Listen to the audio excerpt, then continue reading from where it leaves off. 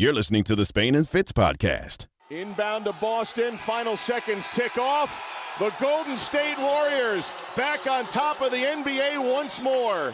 4 championships in 8 years. They win 3 straight to close out the Celtics in 6 games. The Warriors are the 2022 NBA champs. They beat Boston 103-90 in Game 6. They did it. The Golden State Warriors overcame being the worst team in the league just 2 seasons ago. 900 plus days for Klay Thompson sitting, watching, waiting. A late season injury to Steph Curry.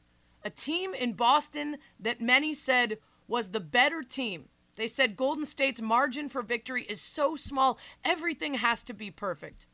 People even criticized Steph Curry's previous finals performances. And here we are, 3 straight wins later. Golden State Warriors are your world champions. It's Spain and Fitz, Sarah Spain, Jason Fitz, ESPN Radio, ESPN app, Sirius XM Channel 80. And I didn't even have to mention Kevin Durant and those cupcake victories. ESPN Radio is presented by Progressive Insurance. There was a little bit of fire to these Warriors as they accepted their trophies, gave their speeches, celebrated on Boston's court, just the second team ever, Fitz, to win a title on Boston's parquet floor.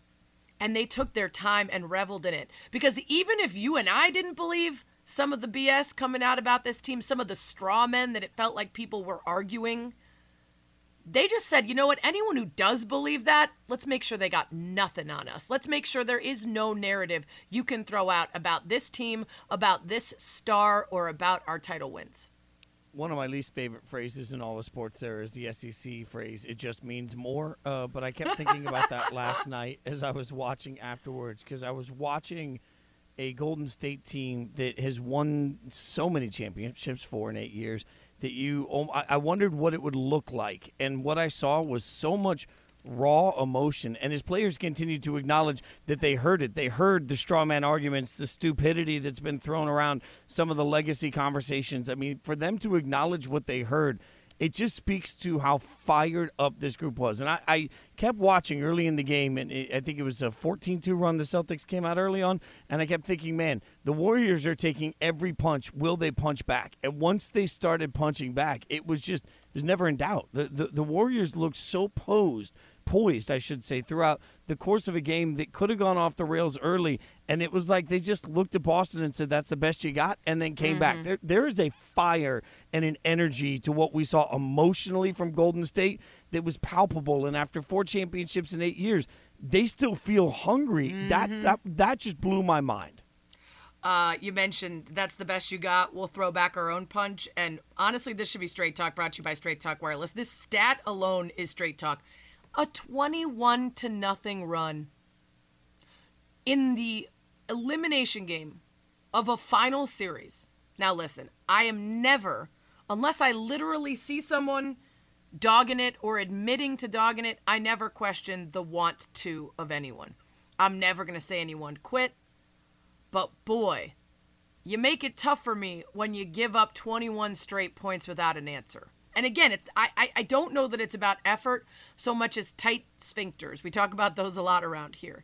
When you get so tight, so nervous, so worried about watching them go on a run, about watching them get hot and Steph get his swagger, you just can't make the next right play. Because a 21-0 run, which is, by the way, the biggest in finals history, that's what broke it up in. That's what made it so hard, because the Celtics did fight back later, but by then the lead was so big that if they cut it, they would cut it to 12. They would cut it to 9. And if you're the Warriors, you can put a stop to it when it gets to 9 and have enough room to keep it from being a tight game. If you're not 21-0 run, you're not putting so much distance between you and the ability to make a game of it if you're the Celtics. Yeah, I keep thinking about what you were just talking about, a bit, puckered up. And I remember there were times when I was playing shows and I'd be in the middle of a song and I'd think, okay, I butchered this one, so I'm just going to restart on the next song. And you get to the next song and I'm like, nope, butchered this one too. And then were you really bad at the fiddle?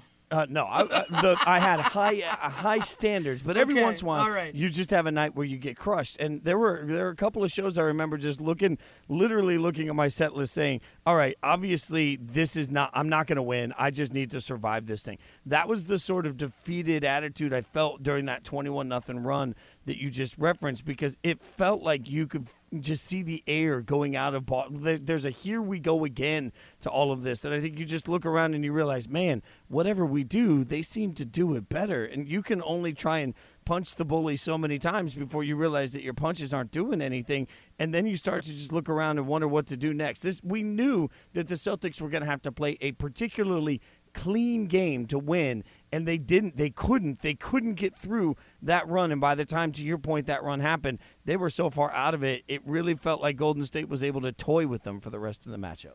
It's Spain and Fitz, Sarah Spain, Jason Fitz, celebrating an incredible run for the Warriors. And if I had the time, Fitz, I would go back to our shows at the beginning of the season and see what we were saying about the Warriors, because I think I had them as a playoff team. I think I had them as a top 4 team in the West, but there were plenty who did not see this team as being able to contend and wondered if they ever would again. And yet here we are.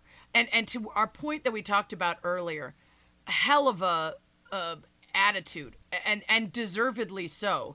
And a lot of that was coming from Clay, who told us about, dipping himself in the refreshing waters of the ocean and how nature is healing. Clay, who told us he watched highlights of himself in Game 6s to get out of his slump. He always has a good soundbite.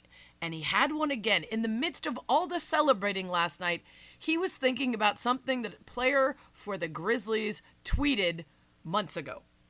There was this one player on the Grizzlies who tweeted strength in numbers after they beat us in the regular season, and it pissed me off so much. I can't wait to retweet that thing. Freaking bum. I had to watch that. I'm just like, this freaking clown. Okay. Sorry. That memory just popped up. You're going to mock us? Like, you ain't ever been there before, bro. We've been there. We know what it takes. So to be here again, hold that. Well, sorry to Jaren Jackson Jr., but you got served there. You got no response to that. He's a world champion again. And that wasn't even the best sound we got from Klay Thompson, because he was talking to Lisa Salters on the stage right after the win. Everyone's celebrating, and he drops this on us. It's crazy. I'm on cloud 109 right now, Lisa. I don't even know what to say. I'm just thankful to be here, man. This is crazy, Lisa. I can't even believe it. I knew it was a possibility. To see it in real time, holy cannoli. This is crazy. Holy cannoli. I have several questions. Number one, do we think holy cannoli is something that he says a lot? Like, is this part of the vernacular and it just popped out? Or is this one of those moments where there's just too much that you want to say, you can't put it into words, and holy cannoli pops out for the first time in life? What do you say on that, Fitz? First time or common phrase for him? No, it's never the first time you say holy cannoli. Like, that's something that you realize is just part of your common vernacular at that point. Like, it's kind of like the first time you ever accidentally dropped an F-bomb in front of your parents. That wasn't the first time you ever said it. Like, that, there's no way. All right, second I have is, do you have an old man phrase? Because I definitely think holy cannoli is a old man phrase. And I'm going to put that out on social, both of those. At Sarah Spain, at Spain and Fitz, at Jason Fitz. Do you think Clay has said holy cannoli before? And what is your most go-to old man phrase? I have the embarrassing story of when I'm even by myself and no one's around. If I've had a very long day and then I sit down on like a bed or a couch, I'll say, that's the ticket. Just by myself. Just by myself. In a room after an exhausting day, I will sit on a bed and say, that's the ticket. I can't think of an old man phrase that I have, but I'm about to find out that I do, because every time you ask these questions, the number of my friends that text me is like, "Lo, you're an idiot." So I'm sure somebody will remind me of one of mine, although it's not really an old man phrase. I stole it from, I think it was the Snickers commercial, but I do say great googly moogly all the time. Oh, yeah, that's an old man phrase. Yeah, actually, that's just like more of like a nerd. Yeah, well, that's a whole nother conversation. Oh, it's Spain and Fitz. That's Straight Talk, brought to you by Straight Talk Wireless. No contract, no compromise. Geez Louise is suggested by our producer. Also, another day. Wait, Geez Louise is an old man phrase? I don't think it's an old man phrase. That's a common phrase for me. Yeah, I think that's just and another day in paradise. I don't usually hear anyone anyone saying that, but I'll give you that for, like, someone who's retired walks out and says something like that. We'll get more of those from y'all. Coming up, from one of the best franchises in sports to arguably the most dysfunctional ever. We'll get into it next. You're listening to the Spain and Fitz podcast. So a little behind the scenes around this show, when we want to play some sound to go along with the topics we're talking about, we'll ask our producer, is there anything in the system? Search a couple key words or names, see if there's any sound of anyone smart talking about something. Like, okay, well, put in Commanders and see if anyone's talking about the latest developments in Congress and the government. Nothing there. All right, put in Commanders and see if there's anything about them getting fined for too much physicality of practice and getting multiple practices taken away and a $100,000 fine. Oh, nothing there. The only thing we have is the last scandal from 2 days ago when they had to talk about their defensive coordinator saying that January 6th was a dust-up. I mean, it never ends with this team, Fitz. It never ends. It's Spain and Fitz. Sarah Spain, Jason Fitz. ESPN Radio, ESPN app, Sirius XM Channel 80. Literally, it's always something with the Commanders.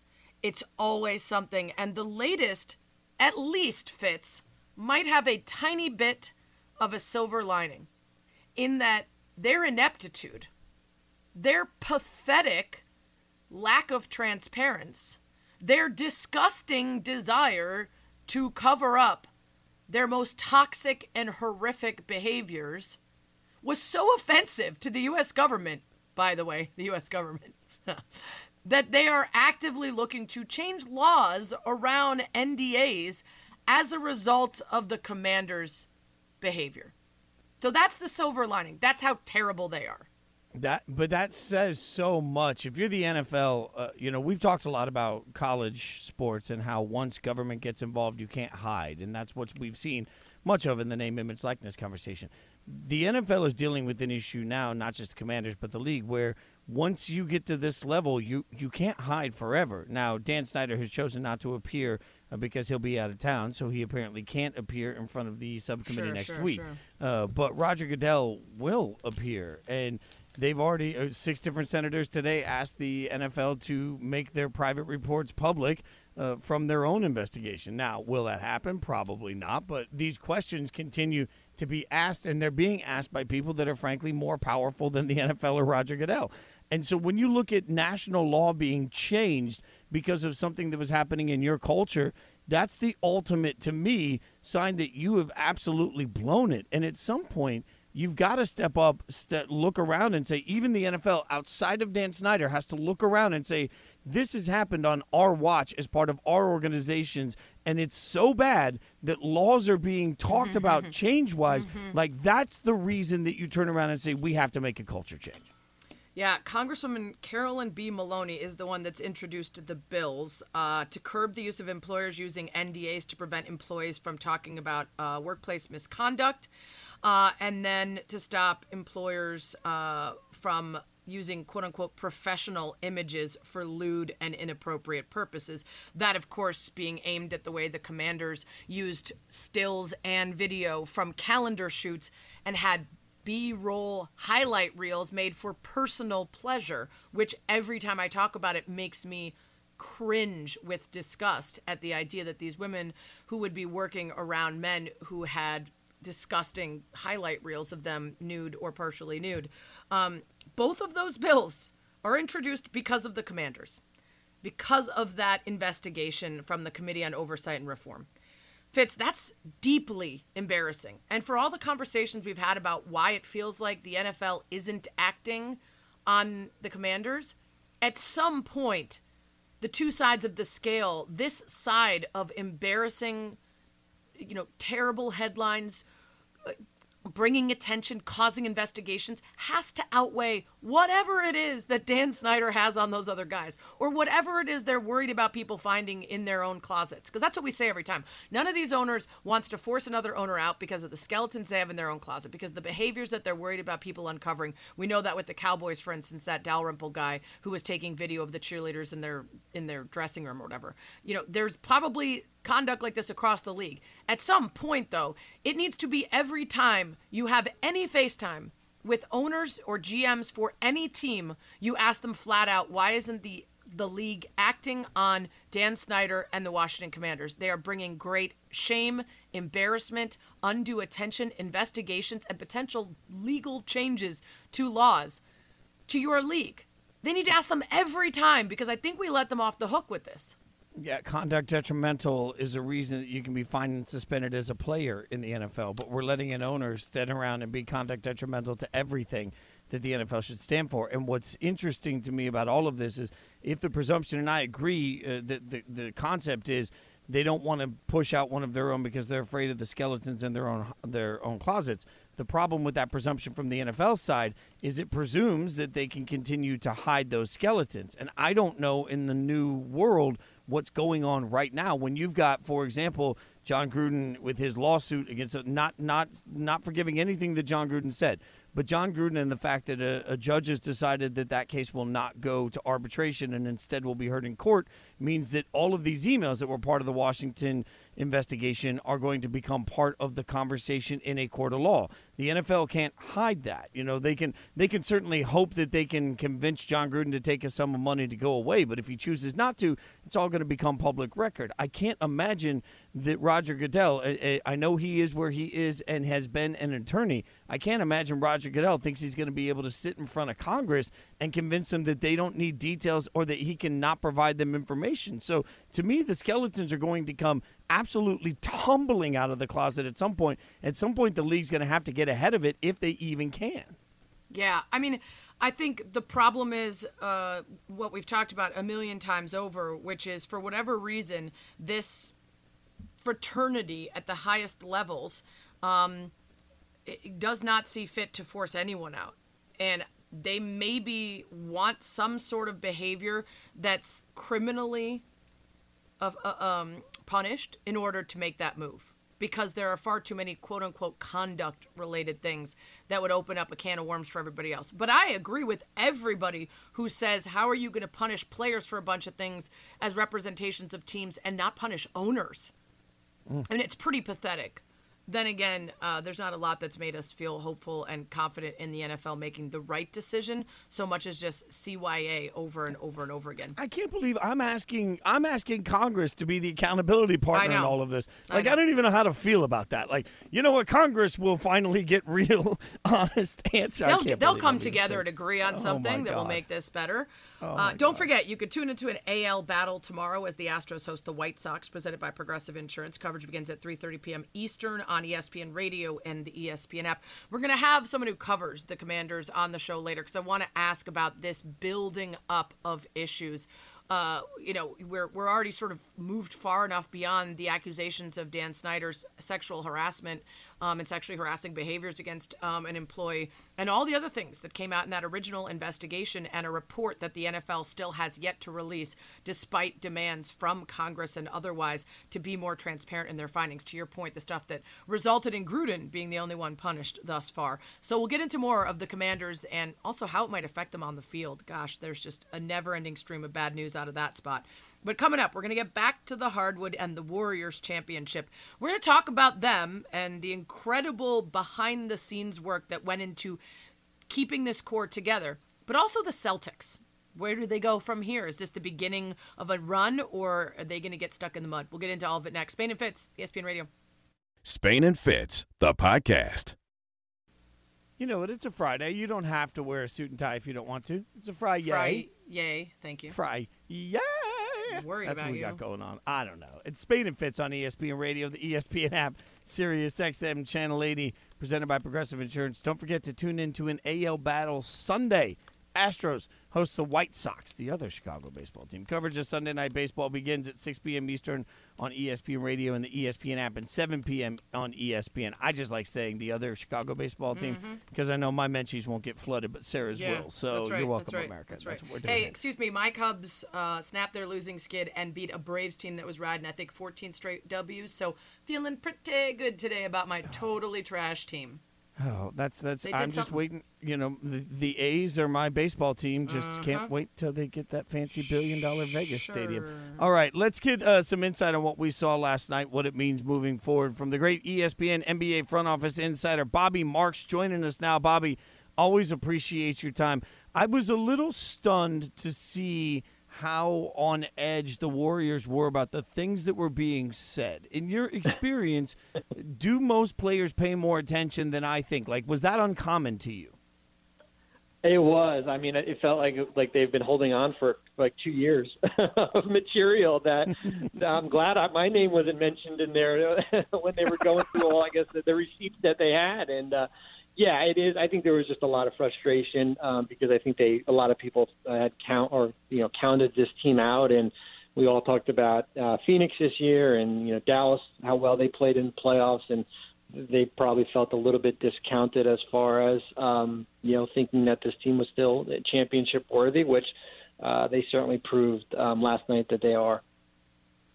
Yeah, I mean, this is just we talked about this, Bobby, I think maybe when you were on before and after Ramona Shelburne wrote that great story about the creation of this Warriors team. The amount of money, the amount of luxury tax, the risks that they took to keep this core together and believe that they could have a second title dynasty run, maybe just the one, maybe future.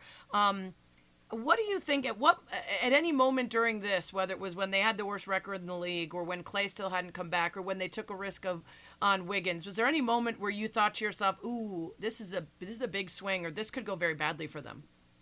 I thought it was the when Klay got hurt the second time, which was right around I think it was the day of the draft in 2020 when they selected James Wiseman. I thought, well, he's going to be out another year. Do we get to a point where they just pause with spending and then they go out and get Kelly Oubre in a trade?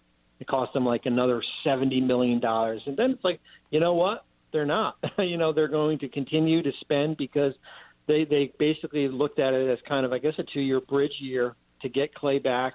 Hopefully Wiggins turned into the player that we saw in the finals and the playoffs here, and to keep and you'd still have Curry and Green, and you'd get maybe Wiseman, which we didn't see, and then you get Kuminga and Moody, your younger players here. So I did think back in 2020 in November that we were going to see a little bit of a pause, but they proved us wrong because they kept on spending. So educate me on the money side of it then, Bobby, because obviously the more games you play in the playoffs, the more money you make. Was all the money worth it for the Warriors in the end? Oh, yeah. I mean, that building's a cash cow. I mean, they're basically pumping out money, and I think that's going to be the big thing when we get closer to these collective bargaining negotiations. This year they're paying, $350 million in salary and luxury tax. It's basically, 3 teams. I think it's like Memphis, Oklahoma City, and Orlando. 3 teams combined. They're spending more than those 3 teams, and it will cost them dearly. I mean, in a year from now, it's probably going to cost them about $500 million to keep this roster with Wiggins, who's an extension eligible, and Poole, and you got Kevon Looney and Garrett Payton, free agents this year, but. You see Joe Lacob sitting courtside last night. This is money well spent, or at least he feels it that way. And if they've got a chance to continue to, get to an NBA Finals and compete for a championship, they're going to continue spending. Bobby Marks is with us here on Spain and Fitz, talking about the Warriors' championship win last night with a 3rd straight victory over the Celtics. How much longer can Steph Curry do this, Bobby? It feels like years ago we were already talking about how, well, he's going to play a long time because, he gets everything from his jump shooting. But I think maybe we underestimate in those conversations how much energy he has to put into constantly being on the move. The entire game, his offense is predicated on getting open, fighting through screens, creating space. How many more of these can we see? Well, it feels like he's kind of reinvented himself, not on the court, but his body. I mean, he is strong. I mean, I think Baxter Holmes had written, he's over 200 pounds right now. I mean, he's not the kid that, was drafted, 13, 14 years ago, that skinny 170-pound kid. I mean, he is strong. And I think, as that was probably a big thing from a longevity standpoint to keep him healthy on the court, to be able to go to the rim like we saw last night and take on bigger defenders here. So he's going to continue to, as long as his ankles hold up and his health, I don't see this ending, anytime soon. I don't see him slowing down. I think what happened too is the last 2 years helped them not going into the playoffs and having a deep run. Him not playing for the Olympics this past year certainly probably preserved 2 or 3 years. So let's look at the other side of this, Bobby, because obviously Celtics fans can look at it and say, hey, we got to the finals, or they can look at it and say, oh, my God, everything's broken based on the way Tatum played at times in that final. So if you were sitting in the front office of Boston, where are you right now and what's your biggest need? I think point guard.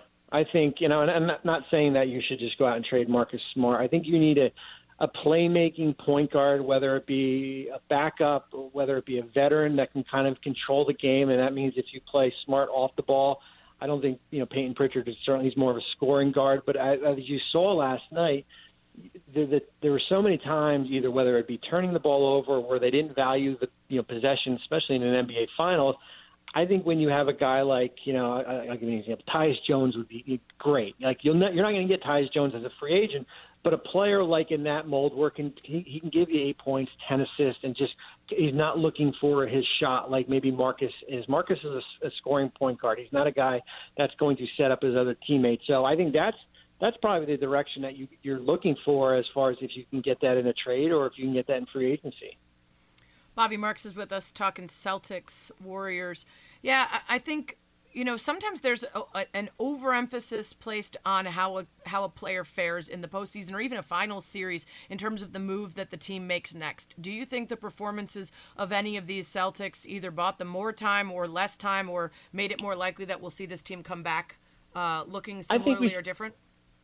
Yeah, I think we see it come back. I mean, I think there's enough body of work that the Tatum-Brown pairing works. I thought Jason got tired as this series. I think he got worn out.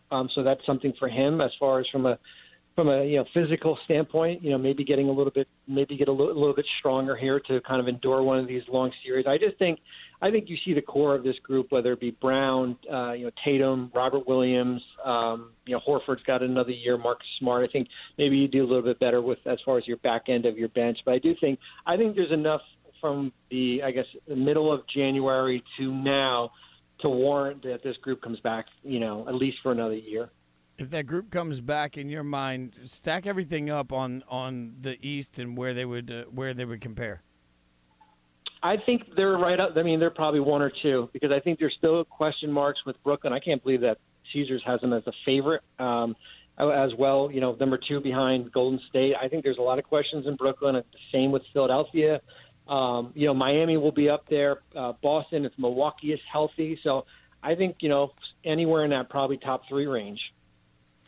I'm looking at some of the trends that we maybe saw from this postseason. Felt like defense was really important. It felt like maybe if you're a fan of a team like, I don't know, my Chicago Bulls, you're delighted by the fact that it wasn't the makeshift superstar conglomerates that won. It was more home cooking, growing them from below, or for putting a couple great players together, maybe not superstars. Is any of that something that translates moving forward, or is it just as likely we'll see 3 superstars get together somewhere and win it next year? I think the goal always, Sarah, is to try to do it homegrown, right? To draft, develop, keep players in a uniform, whether it be in Chicago for 3 or 4 years. I just think you get to a point where front offices just run out of patience, right? If you get to an Eastern Conference semifinals, or if you get to the first round in multiple years, that you're always looking to look at a player on another roster that maybe is better than what you have. And it all comes, as I said, it all comes down to patience because it does take a while. I mean, this Boston team, it took them 4 or 5 years just to get to a finals. And I think any of us would want just to build through the draft and you hit on your draft picks like, Golden State did, and then you sprinkle an Andrew Wiggins in there, and then you got 4 championships in, 7 years here. So I do think the trend would probably be homegrown, but as I said, it's just a matter of do these front offices have the patience to kind of see it through. Bobby, as always, we appreciate your expertise. I hope the draft is coming up. I hope after the draft you get a few days to relax a little bit and get some relaxation in this summer. I got August 1st circled. How's that sound? There you go. Perfect, man. We appreciate you. Thank you so much for joining us. Thanks, guys. Appreciate it. Always great work from Bobby. All right, we'll keep getting you caught up on everything you need to know, but we've got some huge names playing in golf and one that missed the cut that everybody's going to be talking about. We'll talk about it next. Spain and Fitz on ESPN Radio and the ESPN app. Spain and Fitz, the podcast. Spain and Fitz on ESPN Radio, the ESPN app, Sirius XM, Channel 80. Sarah Spain, Jason Fitz hanging out with you. We'll get back to the NBA Finals and everything that a championship means for the Warriors and what it means for the Celtics moving forward. But there's also intriguing golf action going on this weekend because we know we've got the U.S. Open, but we've also have the LIV tournament that we've talked about so much on this show, and everybody's talked about across the landscape of ESPN. Everybody trying to figure out what it means this weekend with some of those golfers coming together. So that's a real question that we want to get an answer on from an expert. ESPN Radio, by the way, presented by Progressive Insurance. Progressive Insurance makes bundling home and auto easy. Learn more at Progressive.com. We're joined now by Lisa Cornwell, play-by-play for PGA Tour Live and ESPN+. Lisa, thank you so much for hanging out with us, especially after a long day, I'm sure. And all eyes were going to be on whether or not everybody would get along through the course of the day with people coming together. What was the experience like from what you've seen from everybody just in that portion? Well, they played nicely. Jason, great to be with you guys. I had maybe some internal turmoil going on watching it, but no, the golf was great. And obviously, this is a course. Anytime you play a USGA championship, it's absolutely going to beat you up. And I think that that's part of the intrigue. And then obviously this year we have the added intrigue with the little series that's taken place elsewhere. Tell us about the response to Phil Mickelson. We know that he missed the cut, had a horrendous putting day yesterday. Tied for, I believe, 145th. He only beat two amateurs. Not great, Bob. What was the response from the crowd to Phil, though? It's hard to tell, Sarah. You know, like watching it, I guess you do hear cheers, but it definitely was not the same. And I'll be honest, I don't think that it should be. I think that there's a little karma at play. I know that it's hard to be outspoken sometimes in this job, but I've been adamantly opposed to this whole LIV Golf League. I'm not going to call it a tour for so many reasons. But, you know, we could get into this whole tirade about the Saudis and MBS and the atrocious human rights that continue to take place there, and the fact that there's no business model for this league. They're just paying people to whitewash the record. But, look, there's something to be said. I love what Jon Rahm said in his pre-tournament press conference. He said he plays for history, he plays for wins, he plays for legacy. You know, he couldn't have said it any better, that when you win the Memorial or you win Arnold's event or you win at Riviera, I mean, all these things with history and things that mean a lot to little boys who grew up dreaming of playing professional golf. And that's what we're seeing unfold this week. I mean, this is what professional golf is all about. And it's really nice to get away from that conversation and focus on major championship golf and play at its absolute best. So who today surprised you the most, or so far in the U.S. Open has surprised you the most? That's a great question, actually. I think Morikawa, you know, he struggled. He struggled surprisingly this year, and I didn't actually, I hate to admit this, but I didn't know until today that he had gone back to the draw of his college days, hitting it right to left. I mean, he's, for a smaller guy in stature, the way that he hits that little bleeder cut's a thing of beauty. And I wonder, I'd be interested to talk to him if that's maybe more by design of this golf course, because I don't see him sticking with that. He's had so much success. So I'd say he's a little bit of a surprise given that knowledge, but certainly with his resume, it's not a surprise. We see Jon Rahm lurking near the top there, sitting in third, despite some kids running off with his ball. Tell us the rules on that and what exactly happened there for those who missed that. Wasn't that great? A great moment. It's great to see John lighthearted on a golf course because he's as intense as they come.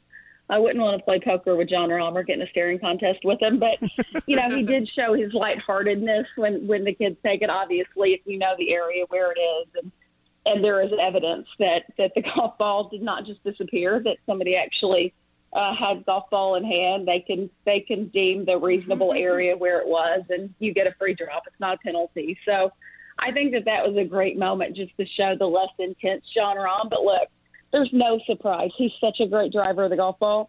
He is such a power player. And look at the leaderboard here. I mean, you know, you have a Rahm, you have a McIlroy, you have a Morikawa, you have a Scottie Scheffler, who's number one in the world. This is major championship golf at its best. the cream always rises to the top. And I think that that's the beauty of what we're seeing this week, and that will continue to unfold. I mean, you hate to say that some of these no-names or lesser-known names is probably the more appropriate way to describe it, will drop off, but that's usually the case. And you can't fake it around a major championship venue, and I think that's especially something we're going to see on Saturday and Sunday. We're talking to Lisa Cornwell, play-by-play for PGA Tour Live and ESPN Plus on Spain and Fitz there. Spain, Jason Fitz. So, Lisa, then going into the weekend, who do you think has positioned themselves the best? How can you not like Rory McIlroy? I mean, you literally feel like the guy has the weight of the golf world on his shoulders right now. He really does. And I think that, I don't know if you all saw it yesterday, but when he kind of lost his temper in the bunker, Rory rarely does that. You know, you'll occasionally see a club toss, but, you know, he had a 2-club whack where he took it out on the sand, and I loved it. And I think that part of that is just not only the fact that he hasn't won a major in 7 or 8 years, but also I think just feeling the pressure of really carrying the golf world on his shoulders with this whole live golf thing. And he wants to win for the sport. He wants to win for himself. And it would be hard not to think about Sunday coming around without him being in contention. Of course, Jon Rahm, the way he's playing golf, you have to put him there. Scottie Scheffler, number 1 in the world. A lot of things can happen, and this golf course is going to get firmer and faster. These little bitty tiny targets in terms of the greens in regulation, going to be a huge number on Saturday and Sunday, just as we've seen the first couple of days. It's going to be exciting coming down the stretch for sure. Quickly, about a minute or less, what's best case scenario for the PGA here? For as much criticism of the LIV Tour there's been, it's also shine a spotlight on the issues around the PGA. So what's a win for them coming out of this U.S. Open?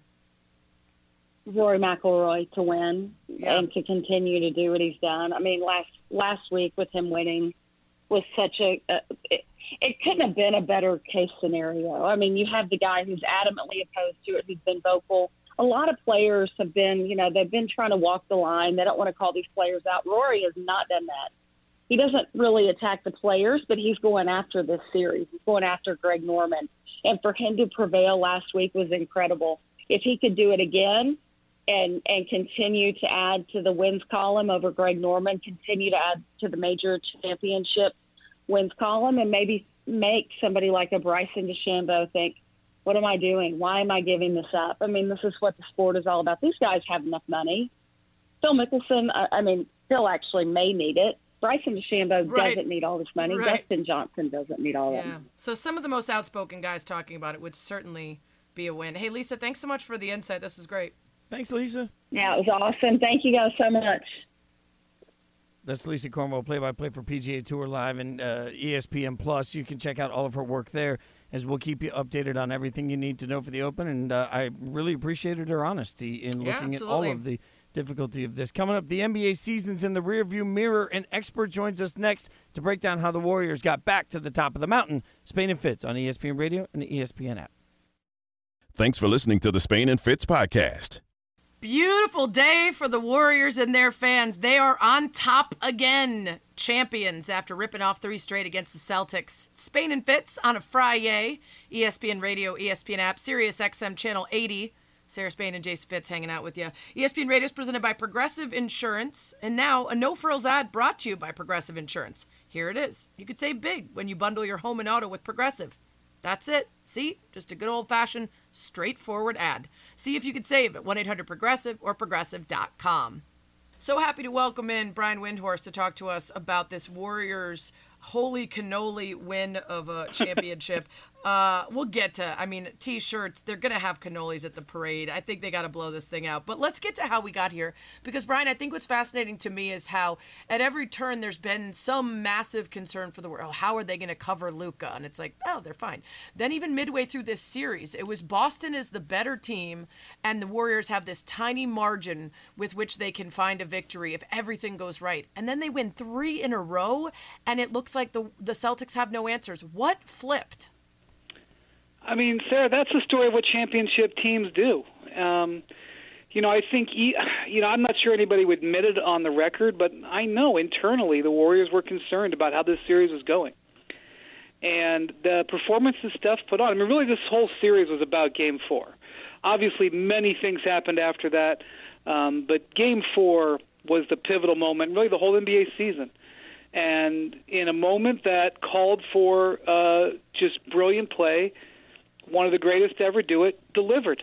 I mean, that's what we want. We want star players to deliver when the chips are down. This is what we expect as fans who have high standards for great play, and he did it. It was a completely satisfying showing, unless you were a Celtics fan, and that changed everything. And really, if you look from the front of the series to the back, most of the Warriors players kept getting better. Wiggins played better from start to back. Clay played better from start to back. Obviously, Draymond played better from start to back. Gary Payton, the second. The constant was Steph, and he gave his team the time and the margin for error to find a rhythm, and they got it. And that is the story of how you win a championship. And it's a terrific one, and they're obviously very proud about it. They spent like an hour on the floor. Typically, especially when you're on the road, I've covered like maybe 4 or 5 times where the road teams won the title. You want to get to your locker room, but they were out there for like an hour celebrating. They were so much enjoying it. So, Wendy, when you look back at that last few games in the 3-game win streak, was there anything that you saw adjustment-wise that Kerr did or that the Warriors did aside from just being great in the moment that really triggered it? I think he did make the starting lineup change where he took out Kevon Looney so that he could increase his minutes a little bit. But that came along with the wins. I don't know if you can say that made that big of a difference, but obviously that happened, and it triggered their good play. I think the defensive game plan, they got in a very comfortable place about how to deal with the Celtics defensively. They were really able to trap them into trying to dribble drive, and once they did, they just swarmed them on the dribble drive, and they just didn't believe that they could pass their way out of it, and they were right. The Celtics were, for a team that made it all the way to 2 wins from a championship, they were one of the worst possession teams I've ever seen. Yeah. And the Warriors took advantage of that. And, they won it emphatically. I did not see that coming, but there is no other conclusion than the better team with the better heads and the better experience won. Brian Windhorst with us here on Spain and Fitz talking about the Warriors' championship win last night. Yeah, heading into last night's game, I think 16+% of the Celtics' possessions were turnovers, which just ain't gonna cut it. Removing turnovers, which is tough to do because it's Jason Tatum's best stat. I don't know if you saw the photoshopped Tatum as Chamberlain with the 100. Not great for him, but well done by that artiste. If you take away the turnover stat and you look at his first finals next to LeBron's, statistically almost the same. 22 points per game, 7 rebounds, 7 assists, and he shot field goal percentage 1 percentage point better than LeBron in his first finals. Are we being too hard on Tatum? Are we not being hard enough? No, he's still a very young player. I think the difficulty was in that series that LeBron played, if you're going to compare that, the Spurs completely outclassed the Cavs. There was almost no scenario in which the Cavs could have won that series, and LeBron was going up against a mountain. This series was there under certain circumstances for the Celtics to take it, and therefore Tatum's performance, it's more difficult to swallow. If LeBron had shot, I think he shot 35% in that series. If he had shot 45%, maybe the Cavs lose 4-1 instead of 4-0. If Tatum turns the ball over 10 to 15 fewer times, we probably would be going to Game 7, if not, being over the other direction. So, but I think it's true that it is more often than not that a star player of his caliber has to go through getting knocked around and getting some bruises before they reach the peak. And I'm a huge believer in Tatum. I fell in love with his potential when he was a rookie, and he was pretty much the Celtics' best player in the conference finals in 2018. I've been a believer in him ever since, and was very happy to put him on my first team All-NBA ballot this year. And I thought, covering them for 6 weeks, I thought I saw some just terrific play from him. But he left it out there. He has some things to improve, and he's got some some things to reevaluate. He also was tired, and I know that it's not. You're not supposed to say that a player is tired. It's like it's supposed to be less than being a man to say you're tired. I could see him slowing down. His performance in the second half of Game 5 was a red flag, and he was just a shell of himself in the second half of last night's game, and I think that fatigue played a big role. Part of the greatness, we're talking to Brian Windhorst on Spain and Fitz, part of the greatness of what we'll remember from this championship, as you alluded to earlier, was unexpected contributors. Have guys like Andrew Wiggins, in your mind, taken some gigantic leap forward that sustains them for the next generation? Well, I think the Warriors have done a terrific job, and they've invested greatly in this roster, and they had faith. And so I think their window is open. You have to have certain things go your way. You have to have health. You have to have things fall just right. And they've had it both ways. They've been in it when health completely went against them. They've been in it when health completely went in their favor. And I actually think that's one of the reasons why they were so gratified with this victory last night. I was kind of, every team wins and, says, well, yeah, we proved the haters wrong. I don't remember this because I was in college, but I'm sure when Jordan won his 6th in a row, there was somebody going, I proved the haters wrong. And, everybody's always proven the haters wrong. But one thing that I was taking away from the way that the Warriors were celebrating and gratified last night was I think that they did harbor this stigma that their titles sort of had asterisks on them, that in 2015 that, Kyrie Irving and Kevin Love had gotten hurt, and then they had the terrible scar of the blown 3-1 lead, and then the 2 titles they won after that were with Durant. And I think that this title, the way they won it, I hate the concept of an asterisk title. I will pound the table. If you want me to, I'll go on a rant right now, but I don't want to do that. But I believe winning a championship means never having to say you're sorry. I don't care what happens or too hard to win. I didn't believe that. But part of the reason that they were celebrating like that last night, part of the reason why the MVP was so important to Steph is that inside them that irked them. And so this championship, they seemed it's unimpeachable. And I believe every championship is unimpeachable, but I think they felt a huge weight off of their shoulders, and it was a terrific celebration because of it. I think even if everybody's wrong, you still want to make sure that even their dumb excuses don't pass with them. And so maybe that was in the back of their minds. Brian Windhorst is with us here on Spain and Fitz. About a minute to go, so big question, short answer. The 2 top defensive teams in the league won, and teams that were not necessarily crafted with the idea of gathering stars from disparate places and creating super teams. Does that tell us anything about what the league looks like going forward, or is it just 1 year? Well, I think this year, especially in the Western Conference, was a little bit of a window year because I think Luka's only going to get better. I think the Clippers are going to roar back. I think the Nuggets are going to roar back. If I was the Phoenix Suns, I would be very upset that I couldn't at least get to the finals again and make another go of it this year. I think the Western Conference will be different and more competitive. It was unusual this year that the Eastern Conference was probably the better conference. But the Warriors got it done. They took advantage of it, and they won it, and no one could take it from them. But I will say this, regardless of superstar building, whatever, defense always wins. And as teams make their decisions on the draft here in 6 days, I think it's relevant that number 1 and number 2 defensive team were in the finals. So think about that when your team makes its draft pick.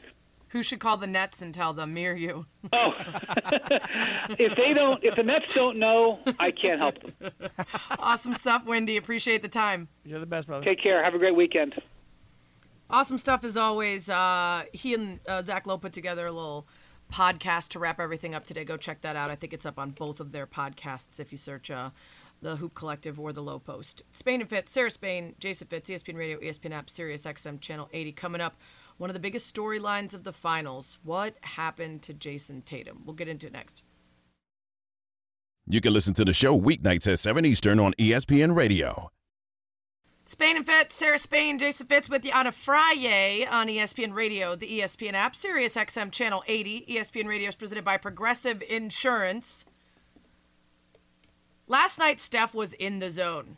Get in the Zone brought to you by AutoZone. Get in the Zone, AutoZone. Maybe not in the way that 43-point night stood out, but he was the man once again, and they didn't know what to do with him.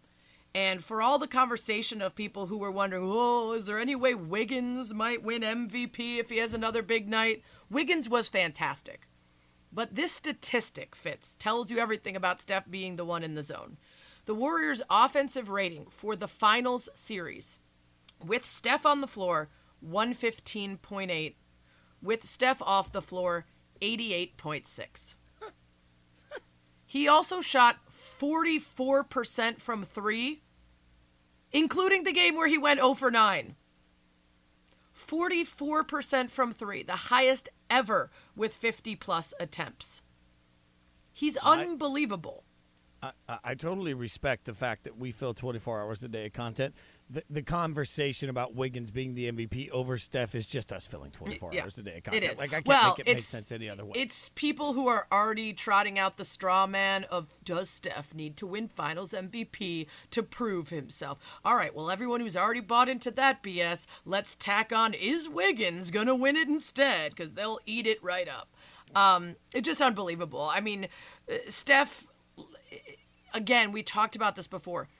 If you just look at the box score, you're not going to truly understand that everything the opponent does is decided by Steph's movement, Steph's ball handling, Steph's passing vision, Steph's shooting ability from one step over half court and sometimes beyond.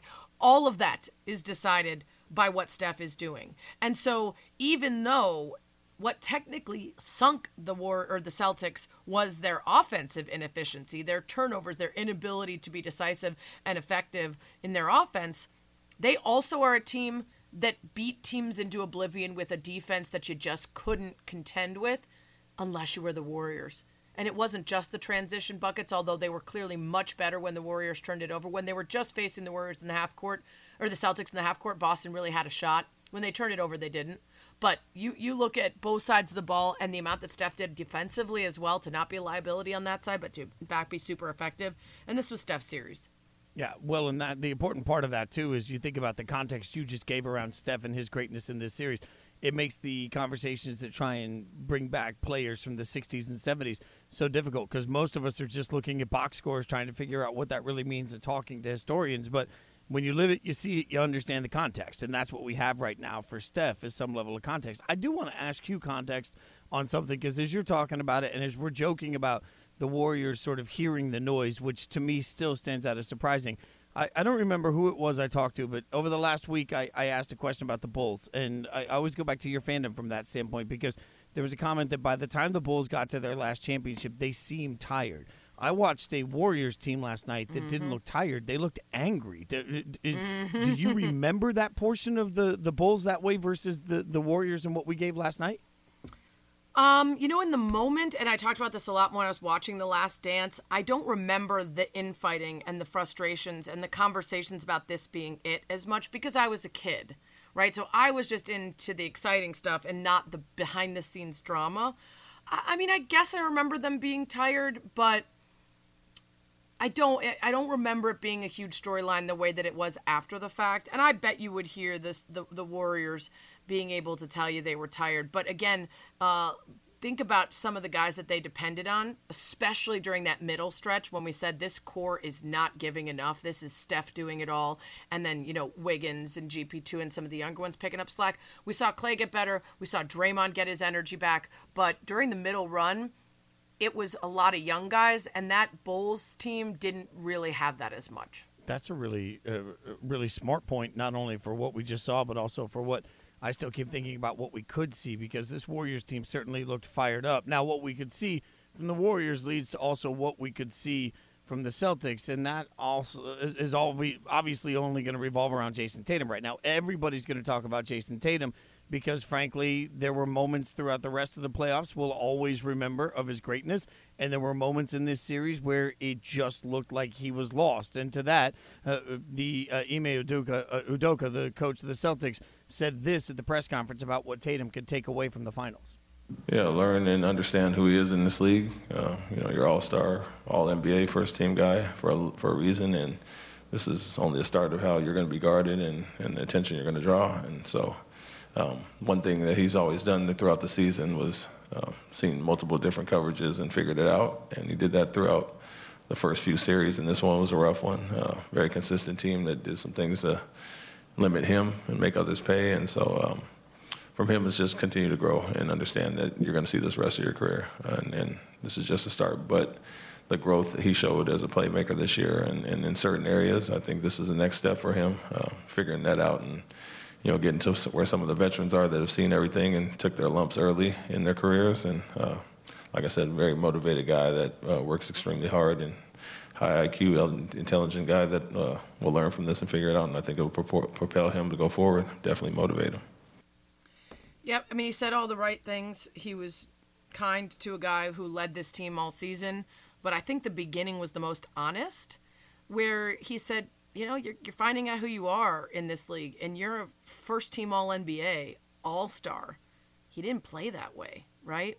So I think to me that was not a dig, but a little bit of a like, hey, this is what we're going to expect out of you going forward. This first finals, maybe you're not up to that, but going forward you're going to have to be.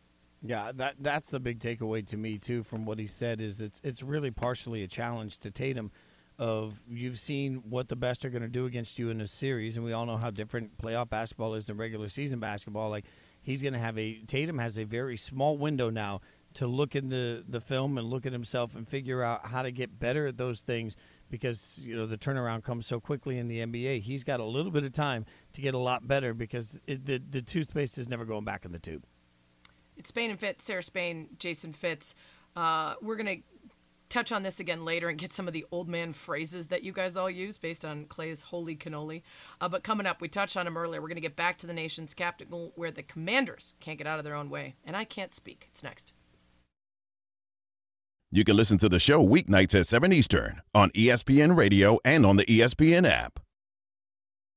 Spain and Fitz on ESPN Radio, the ESPN app, Sirius XM, Channel 80. ESPN Radio presented by Progressive Insurance. Sarah Spain, Jason Fitz. Holy cannoli. What a Friday. See what I did there, Sarah? I'm just kind of. So what you're doing.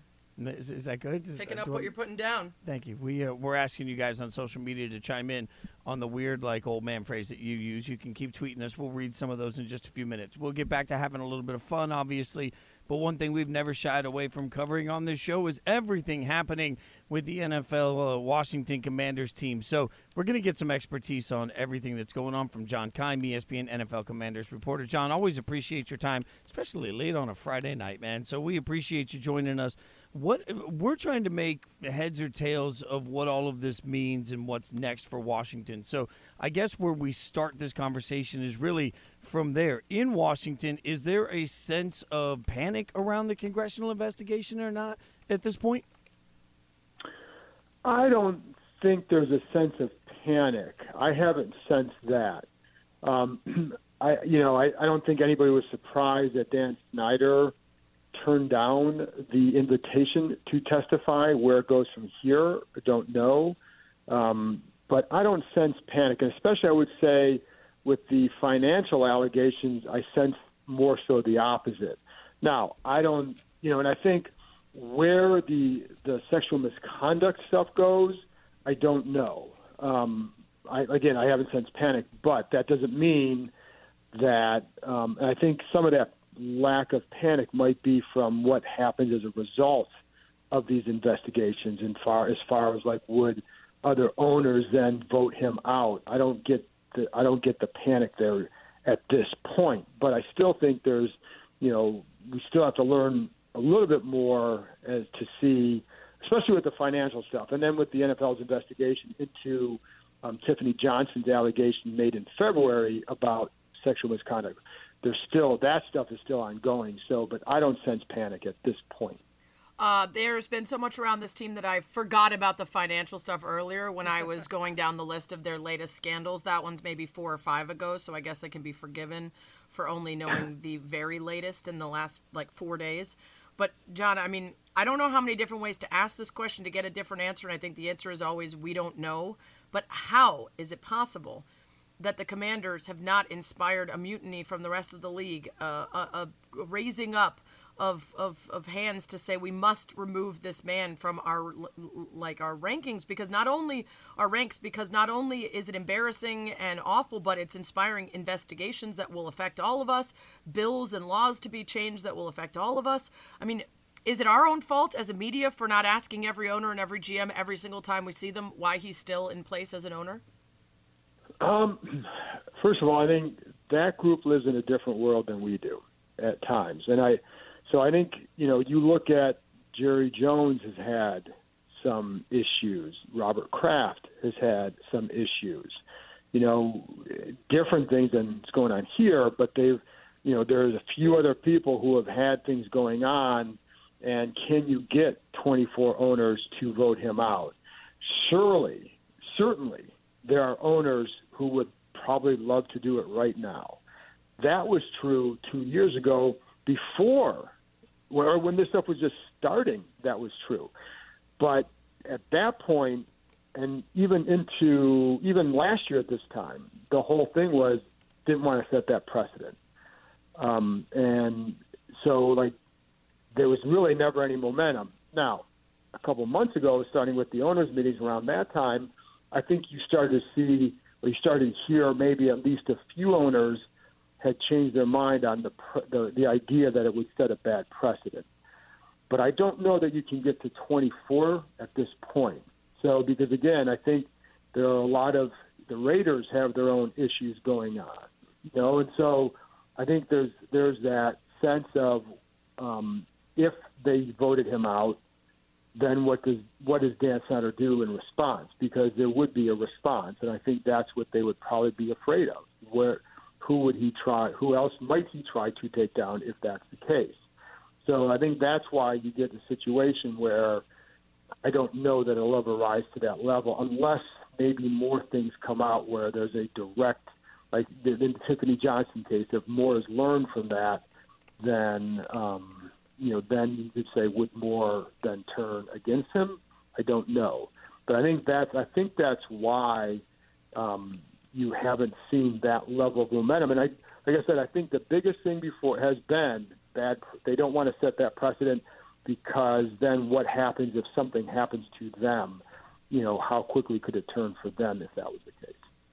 We're talking to ESPN NFL Commanders reporter John Keim. Spain and Fitz there. Spain, Jason Fitz. So, John, former athletes always tell me that in the locker room you're told constantly not to be a distraction. Every little distraction matters. I keep looking at all of this and trying to figure out how you can be in that locker room every day and not become distracted by all of these conversations. Does it seep in your experience into what the players have to deal with on a daily basis? With this current group over the last couple of years, because we haven't been in the locker room, it's been a little bit harder to get that kind of a gauge. I do know that even long before this, that you would talk to players and they would say how different it was here compared to anywhere else they were at, and that it would seep in the locker room. And some of it might be because, as far as how it would be felt, and it's not a big building, and so you're constantly mingling with everybody else, and so one issue over here is going to seep its way over to on the other side over here. And I think and it would get into the locker room. And then it depends on what kind of leaders you have in that locker room as to how you handle it. But it does become a little bit exhausting for guys when they're here to deal with all that. It certainly has become exhausting for Ron Rivera to have to deal with a lot of this stuff as the face of it and the coach of the franchise. So, yeah, I think some stuff, though, I will say, some stuff guys don't pay attention to as much as we might. I think that, situations like with Dan Snyder, what's going on there, I don't know how much players are really paying attention to it that closely. I think there are other things that probably seep into there more maybe than that. But again, I don't know because we're not in there yet. And so I don't know how it affects this group of guys, because that's where you learn. When you're in the locker room, you can have those little conversations.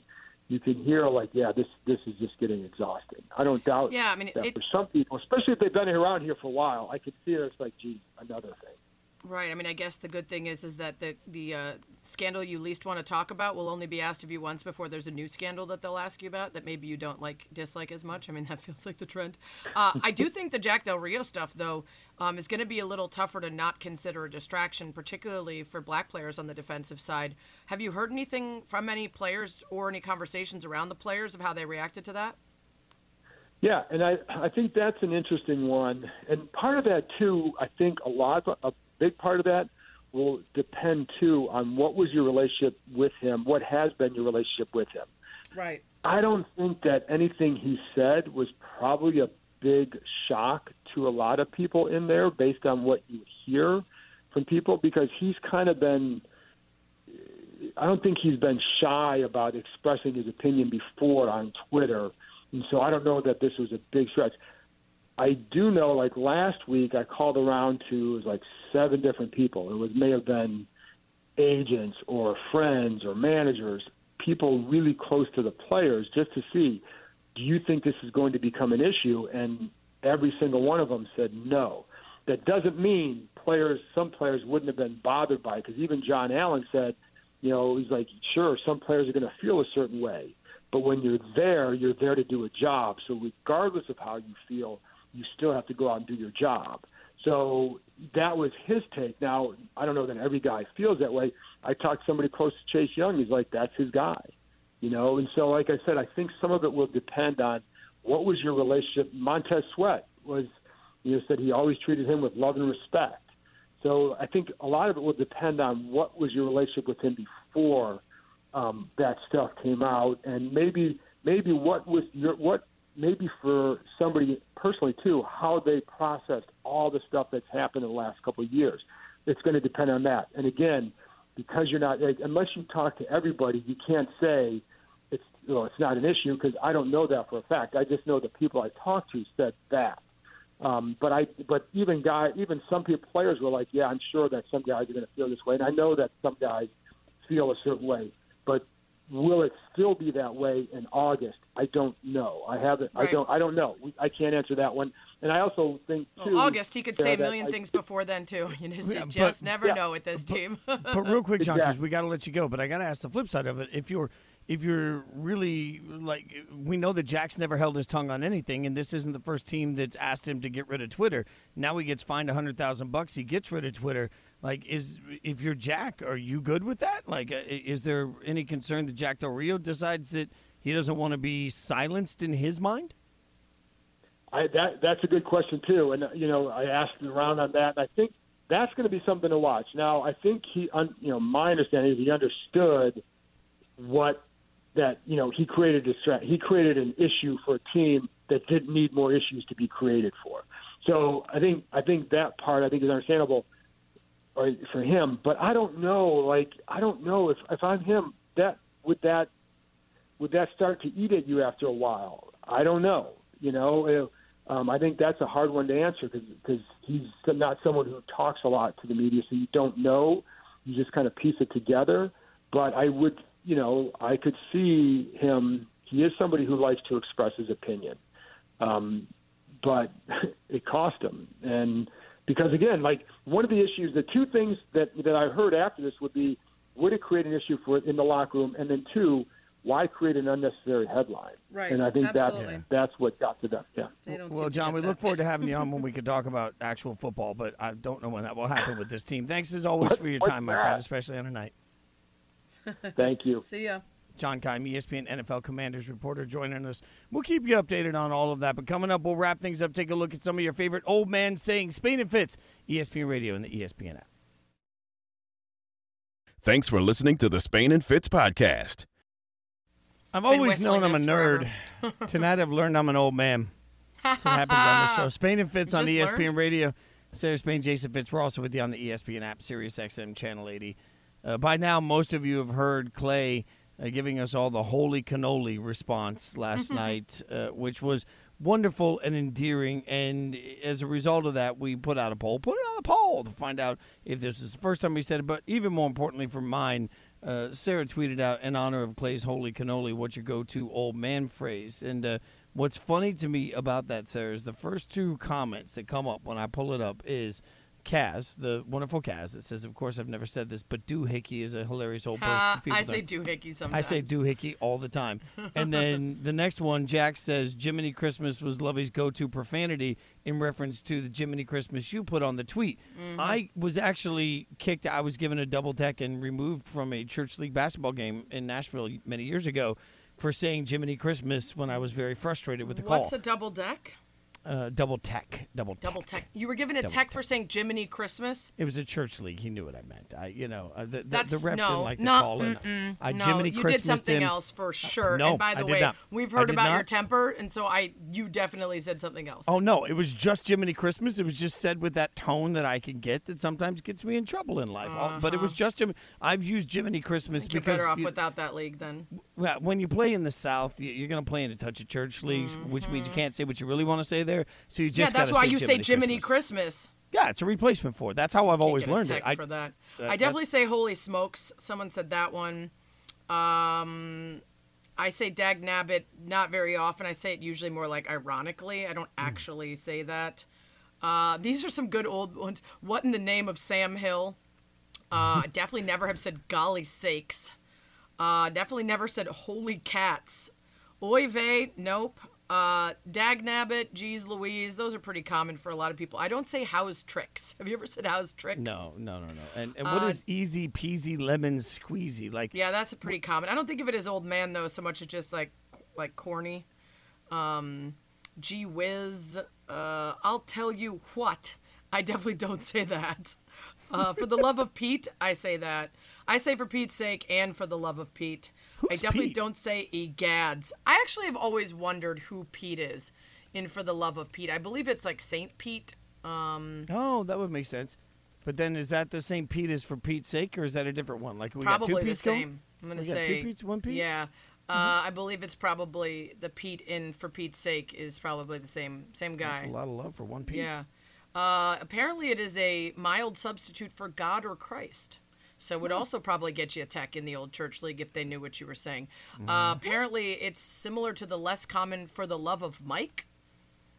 It's sort of people started saying it as early as 1903. No confirmed reason though why they use Pete instead of Tom, Jim, or any other name. Somebody said it was maybe St. Peter, as I suggested, because if you're going to replace Jesus or God, you replace with someone who's close, a saint. That checks out. I think a lot of these, what I'm learning is a lot of these were just ways for like old people you do not not to say swear. Jesus Christ. Yeah, right, pretty like much. That's yeah. which is which makes sense because somebody Cheesy earlier rice. had said, what was a son of a biscuit? I say that Yes, all the time. son Like, of a son of a biscuit. biscuit. I say all Yep. the time because I just don't want to. And then people suggested that's why Clay said holy cannoli, because he's got kids, so he's used to having to make that substitute. Definitely don't say gee willikers. Somebody said they take off their shoes and socks and say, oh, my dogs are barking. That's definitely an old man thing. Bob's your great. uncle. I definitely have never say Bob's your uncle. Shut the front door. Don't say that. Where's the clicker? You don't say shut the front door? No. Oh, that's a replacement for shut I'm the aware. F up, I just right? don't say it. I usually just say the F word. That's Okay. more my That is fair. style. That is fair. I usually don't say "oh my stars." That's definitely an old person saying. I've never even heard of consarn it, but a lot of people have said that. Have you heard of consarn it instead of God darn it or? Gosh darn it. Yeah. No, I've never heard of it. The funny thing is, I most of these things are replacements for swearing, which has always been sort of, a problem in my family. But I learned to swear from my mom. Like my dad never really had any of these old man phrases. He was kind of quiet with all that stuff, and my mom just always went straight for the F word. Like there was never any between. My mom's favorite. You know what I say too often is, "Let's blow this popsicle stand." Oh, that's not an old person phrase, though, right? It's not. I don't even know what it's from. I have no idea why I say it, but I'll say, "Let's blow this popsicle stand." I don't have a problem with that. I think that's kind of now. I'm going to look up the origin of "Let's blow this popsicle stand." Apparently you can also say "blow this pop stand." It's a private joke between 4 teenagers spreading throughout the United States. Really? Congratulations to those 4 people who got this going. There we go. Yeah. You know who else I was talking about last night? By the way, Spain and Fitz. There's Jason Fitz. It wasn't just Clay saying "holy cannoli," but when Draymond was asked what he learned about himself over the course of the season and all the adversity he went through, he literally said nothing. I learned nothing about myself. I already knew myself, which is the most Draymond thing ever. That speaks to Draymond just owning the full caricature at this point. Like I'm not going to Draymond, admit to learning. Like new media, as he likes to keep reminding all of us, like at this point is just, I'm going to be as brash and loud about this one thing as humanly possible, and I will be a superhuman at doing it. It makes for really entertaining content. I have nothing but mad respect for his ability to keep us all riveted into every single word that he has to say.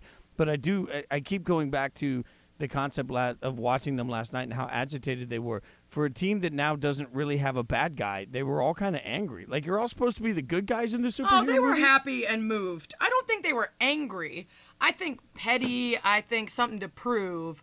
They were joyful. They were overwhelmed with joy. I mean, when you're sitting at the podium and you reference a tweet from a Memphis player and you call him... Yeah, Clay might have been a little angry there, calling him a bum. Yeah. What I'll say about Draymond is it is entertaining. It's his shtick. I hope deep down inside, though, that's not how he feels, because I think there's a lot of people who believe that kind of stubbornness serves them, and they actually would be so much happier if they would say, I could always learn something. I could always get better. I could always evolve. I could always, work on this part of myself. And as much as I play this character deep down, I don't think that's the case with him. And I do think he would be a happier person if he wouldn't get so caught up in needing to prove something every second. You're probably right, and the only way to find out is to listen to Freddie and Fitzsimmons, because last time I checked, Draymond is going to be on Freddie and Fitzsimmons. Yeah. He'll tell you everything you need to know about his podcast and more. Thanks for hanging out with Spain and Fitz on ESPN Radio. Happy Friday. Thanks for listening to the Spain and Fitz podcast. You can listen to the show weeknights at 7 Eastern on ESPN Radio and on the ESPN app.